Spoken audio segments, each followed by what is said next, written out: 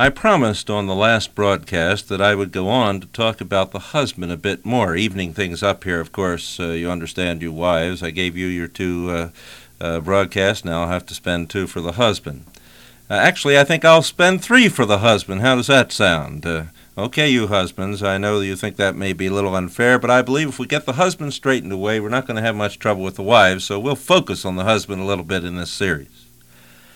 I'd like to turn for our thinking here for a little bit to 1 Peter 3:7 as we talk about the husband. You say 1 Peter 3, talk about husbands? I thought that had to do with wives, all about that business of being submissive to husbands who don't obey the word, and wives being chaste and respectful, and what kind of stuff they're to wear and what they're to be like in their hearts, gentle and quiet and all that sort of thing that we love to see our wives be, and submissive like Sarah was to Abraham and all that kind of thing.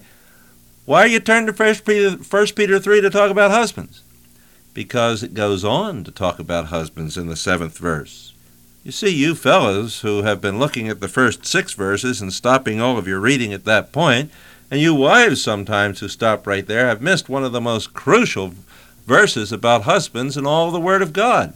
We dare not omit verse 7 because it has tremendous things to say to husbands, and so I want to spend some time looking at it. All right, if you got it now, 1 Peter 3:7. Get your Bible open there, wives, mark it, put a good star next to it, and read it to your husbands when they come home tonight submissively. Okay, here we go. You husbands, likewise, live with your wives in an understanding way, as with a weaker vessel, since she is a woman. Now, all right, some of you wives out there, you're beginning to just wonder a little bit about that weaker vessel thing, I gather, and I heard some of you, or could almost hear some of you in what you were saying there in response to that last phrase about being a weaker vessel, as you thought about your husband, some of them being sort of Casper Milquetoast-ish, and you having to do all the hard labor around the house, and he's doing a little bit of work with a few papers that he shuffles all day long or something like that. We'll get to that weaker vessel thing next broadcast, I promise you, so not today, but the next broadcast we'll talk about that, so you hang on there and you be sure that you tune in, and we'll talk about it then. But right now, it says, you husbands, likewise, live with your wives in an understanding way. Well, I can hear some of you husbands, too. You're saying, an understanding way. You'll never understand a woman. Well, that's a little old cliche that we've heard so many times that we're almost sick and tired of hearing it. We've probably all repeated it at one time or another, that is, every man has. And we all kind of snicker and laugh, and that's the end of the conversation when we repeat that little cliche, well, you'll never understand a woman. And we think that relieves us of the responsibility of doing so. You see, we've got to watch out for these cliches that we buy and that we continue to speak and use day by day, because when we say something, we use our language that we speak for two purposes. We use language to inform others and speak to others, but we also use language to speak to ourselves. We may not be very persuasive when we speak to others, but we are most persuasive when we speak to ourselves.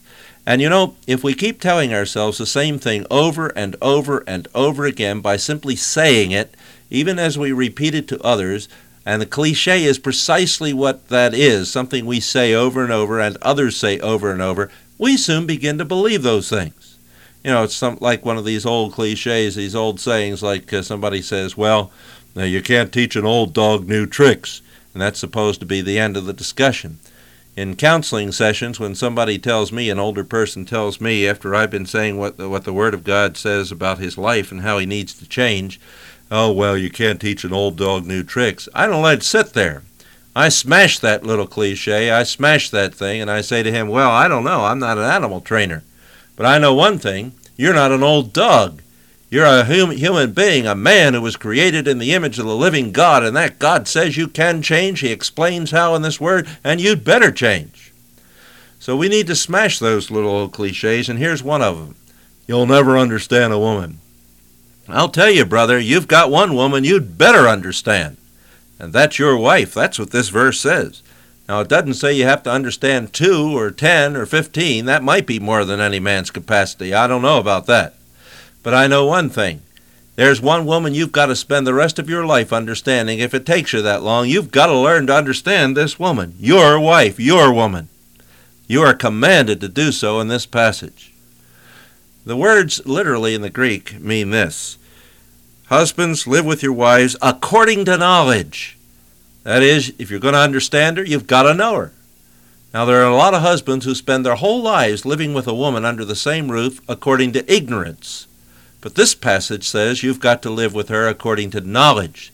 That means you've got to get to know your wife. You've got to learn to know her. How much do you really know about her? What do you know about her fears, her deep concerns, her really wonderful joys, her anticipations, her aspirations, the things that disgust her most? What is it that makes your wife tick? Why does she do what she does? Why does she fail to do what you think she ought to do? How much do you really know about this woman? Do you know her at all? You've got to live with her according to knowledge. Well, how are you going to get this knowledge? I often talk about this in a counseling session to somebody. And so one time I was talking to a salesman, and I said, how do you go out and sell a new client? Do you just walk into his office, don't know his name, no appointment, nothing about him? The guy said, you sure don't know anything about selling. I said, well, what do you do?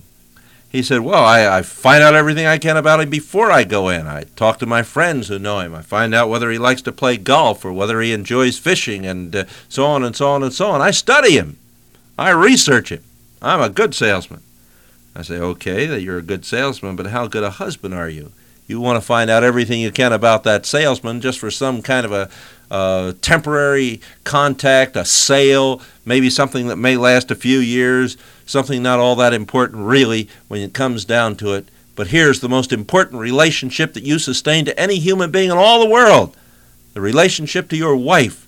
And how much studying, how much research have you done of her?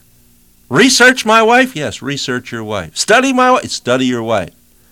That's what you need to do, husbands.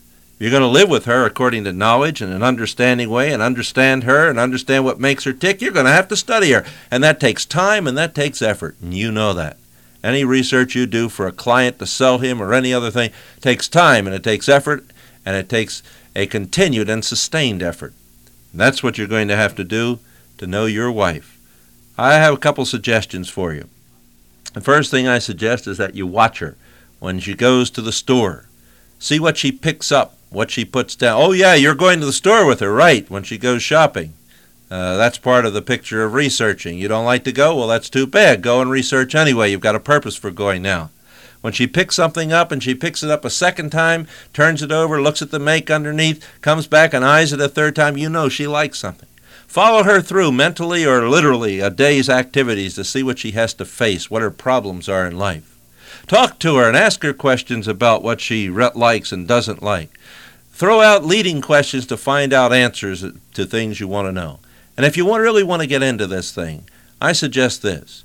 I suggest that for the next 2 weeks, every day you do one small thing just to please your wife, something that doesn't cost any money at all. And if you do this, you'll have to find out what pleases her. Every day you'll have to think about it. Every day you'll have to research. And every day you'll have to do one little thing just to please her. You'll learn a lot about her because you'll have to think of 14 different things that you've never done before.